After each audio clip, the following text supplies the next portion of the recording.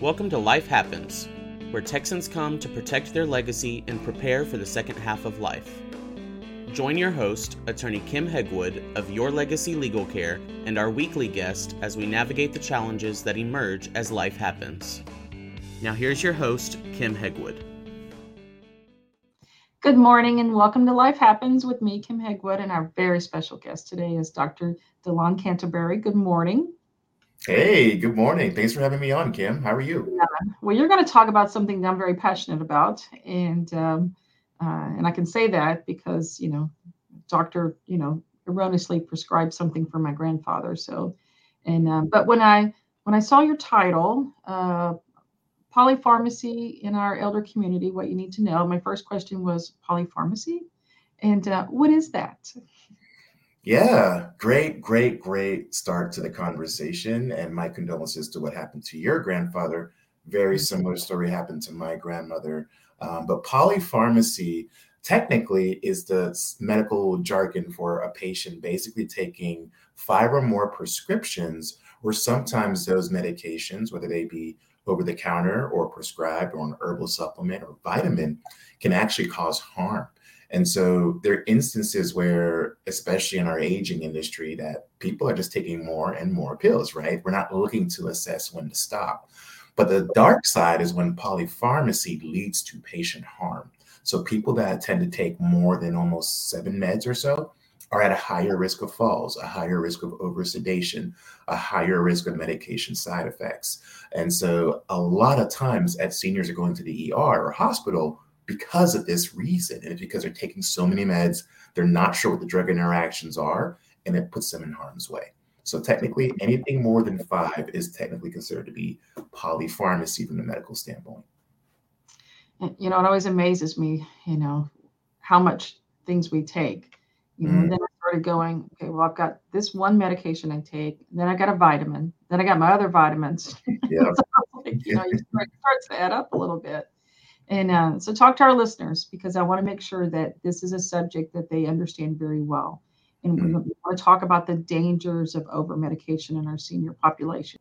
And so you and I both know the dangers of, over-medication, wrong medications kind of thing in our senior population. So I really want to stress, why that's so dangerous for our listeners so that they understand the things that they need to be doing for their loved ones. So can you talk about that a little bit?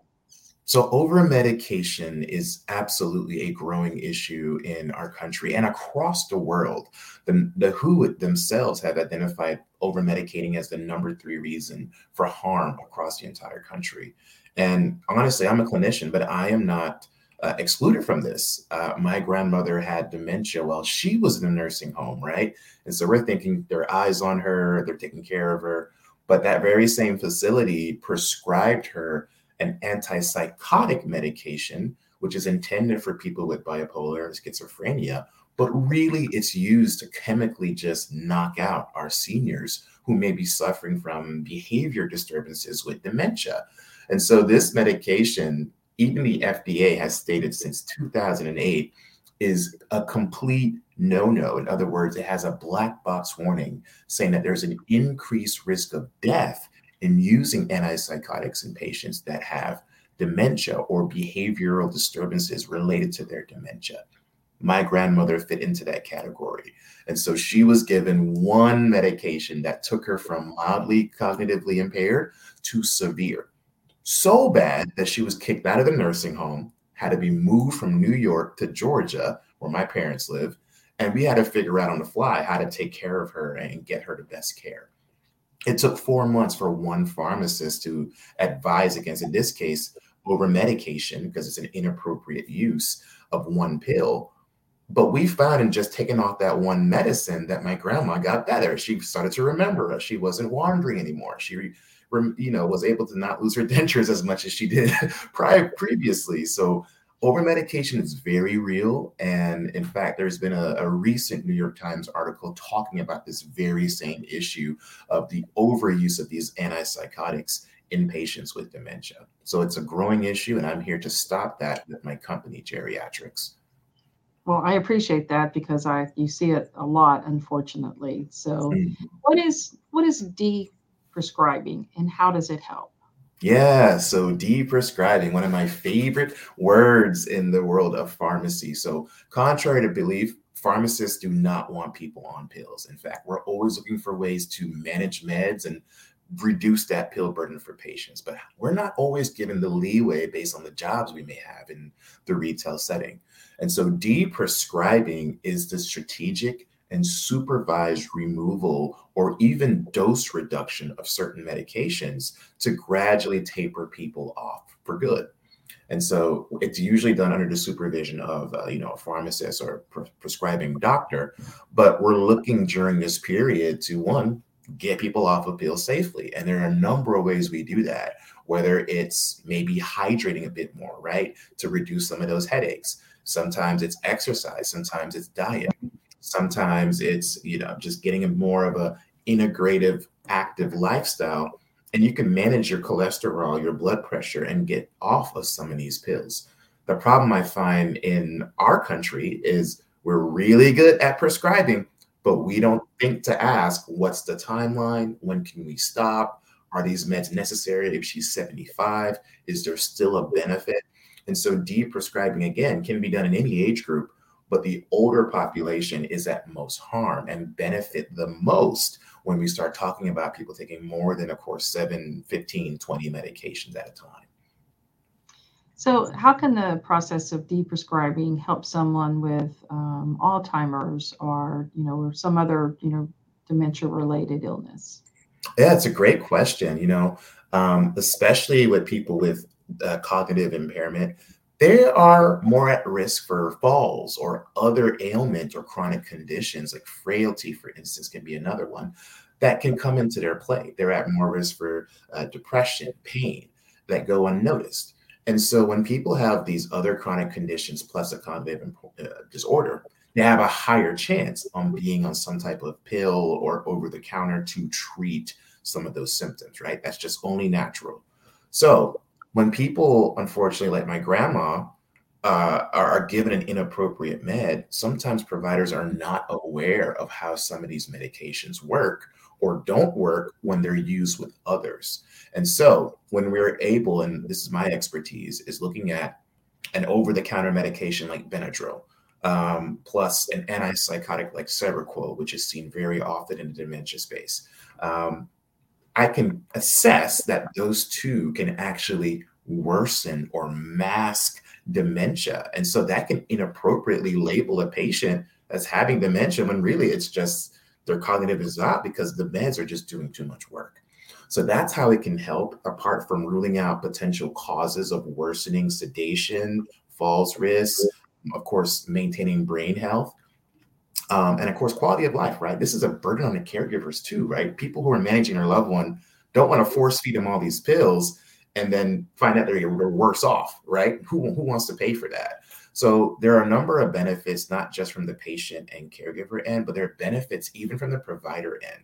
We're not managing a person who's dealing with a preventable health condition that we could have treated otherwise. So unfortunately, because patients may have cognitive impairment, they can always say, hey, I have polypharmacy, or hey, I need to be de-prescribed. And that is, again, why pharmacists are the caregiver's best kept secret in helping them manage those meds.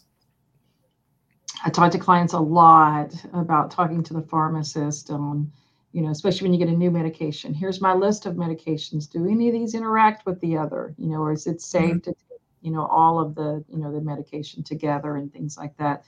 And so because we see that a lot in my elder law practice, clients, or really the kids coming in sometimes and going, all of a sudden, now we have they're showing you signs of dementia and we don't know what's going on. It's all, and it's like you go back and you drink lots of fluids, check the meds, sometimes it's UTI, something it's simple things that, you always have to go through first. And so, so let's talk about, so if a family is concerned about that, should, you're probably going to tell me they should talk to their pharmacist, right? Yeah, of course. Definitely talk to your pharmacist. I mean, they're one of the most accessible healthcare professionals in the country. majority of the population, 90% is within 5 miles of a pharmacy of the entire US. So they're a good resource, especially if you have a trusted relationship with them. I prefer the mom and pop pharmacies, the independent pharmacies. I mean, they tend to get a little more time in patient care. I don't care what the retail companies say, but it's just true at having worked in the retail setting. But ask them straight up and say, hey, look, I'm really concerned about these meds. What are your thoughts? And can you do a med review with me and just go through everything? That's a quick and easy way. And a very strong next step is conveying your concerns with the provider. And some people have multiple providers. So start with the primary care physician. And then they usually are the one who are responsible anyway for all of the meds, and have a dialogue. Just start asking those probing questions on, I'm worried about this change in my mom's mood, or I'm noticing she's been constipated for 2 weeks, or, she doesn't want to eat. A lot of them tend to be a side effect and not just the natural process of aging. And that sometimes can be a misnomer in people who are unfortunately treating a side effect versus an actual health condition, right? If we're treating a side effect, sometimes that leads to more and more pills being added on. So families should absolutely have this conversation. Not every pharmacist is trained in geriatrics. So you do want to try to seek out, if you can, a geriatric pharmacist, because they are specifically trained to target and help people in this situation. But honestly, in a pinch, any pharmacist can really be an insight to helping you with this. So right now I can tell you, I'm a huge fan of what you do. And so I want you to tell our listeners a little bit about your company and how it operates. And so, because I think it's important, for clients to be able to have someone that they can call if necessary. Because I know now in my family, my mom has 2 separate pharmacies now. Because pricing for drugs, depending on whether you use Medicare or GoodRx or one of the other one that my sister found, my sister literally sat down and price shopped because January, my mom's her prescription were like $500. And my mom doesn't have an extra $500 for prescriptions, So now they're at 2 separate pharmacies. And I've had clients do this a lot over the years, where you had one pharmacy, you didn't even tell them you had insurance or Medicare. And a lot of times you cut it cheaper. Yes. Not being on any kind of, Correct. insurance program. So let's talk about your company. So if I come to you, Delon, and say, hey, my mom has all these prescriptions, and what's the process? Yeah. Happy to walk you through that. So we really set ourselves apart from other people. One, we're not attached to a pharmacy. We provide straight consulting and deep prescribing action plans for people. So when I speak with patients, I'm meeting with them and the caregiver, usually over Zoom virtually, and we're doing a thorough deep dive into this person's medical history. So yes, the med list is going to be very important, having an up-to-date and accurate med list, and then we assess, what all are they really taking? But that's just a piece of the puzzle. I have to know what the patient's goals are. Are they focused on memory? Are they focused on walking? Are they focused on, just having quality time with family? I try to personalize it to use a holistic approach. So I'm assessing sleep hygiene, nutrition, water intake, stress management, daily activities. Like, what are they doing around the house to stay moving? And as we're doing this, we're still doing a comprehensive medication review. So at the core of all this, we're doing a deep dive on the meds. We're trying to match up what the meds are doing versus what the health conditions the providers are treating to see if there's any disparities, right? So we cross-check all that first. And then the next piece that we add is genetic testing. So this is a new field that's growing in healthcare now. And so we customize people's med reviews by knowing what their bodies are doing, not just guessing. You and I may respond differently if we're on a different pain med or something, right? You may need 5 pills. I may need half a pill.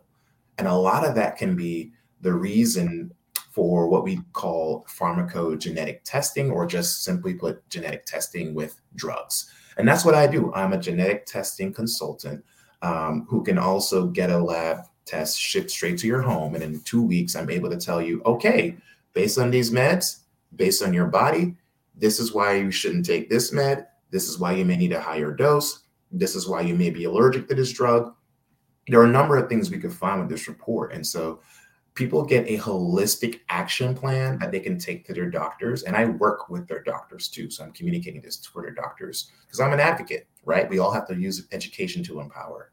So you get a full med review, you get a genetic test, you get me advocating to say, hey, doc, I think we can do something different. Here's my thoughts. And like you mentioned, cost. That's another added service I provide is a drug cost analysis. So as I'm getting you off of pills, I'm looking for ways to make the meds cheaper for you. And that could be through clinical trials, grants, being aware of social services that are out there that may pay for things like that. Like your mom being in that Medicare gap, a lot of those programs don't allow Medicare patients to benefit. That's something I see all the time. But I also know how to access foundations to make life easy for the patient so they don't have to worry about that. So it's a very comprehensive service. I do things between 1 month and 3 month contracts. But yeah, it's all about education and empowering. Perfect. So how does someone find you? Yeah, you can check me out. I'm all over social media. My personal cell phone is 404-484-5092. Love it if you want to call or text me or check us out at geriatrics.org, GERIATRX as in x-ray.org. But I'm all over social media. Just search at geriatrics. You'll find me on LinkedIn, Facebook, Instagram, Twitter. Happy to follow me and I'll follow you back. And you'll learn more about how I'm also training clinicians how to use de-prescribing in their practice. So I help patients and I help clinicians use de-prescribing as a tool for their aging patients. Perfect. It sounds phenomenal. I'm so glad to have you on the show today. And I appreciate it immensely. And I look forward to talking to you again soon. Yeah, absolutely. Pleasure to be here, Kim. Have a great one. Thanks for tuning in to this week's episode of Life Happens with Kim Hegwood. Be sure to tune in every Thursday at 10 a.m. wherever you listen to your podcasts as we navigate through the challenges that emerge as life happens. The content of this podcast does not establish an attorney-client relationship or constitute attorney-client privilege, legal, medical, financial, or any other professional advice.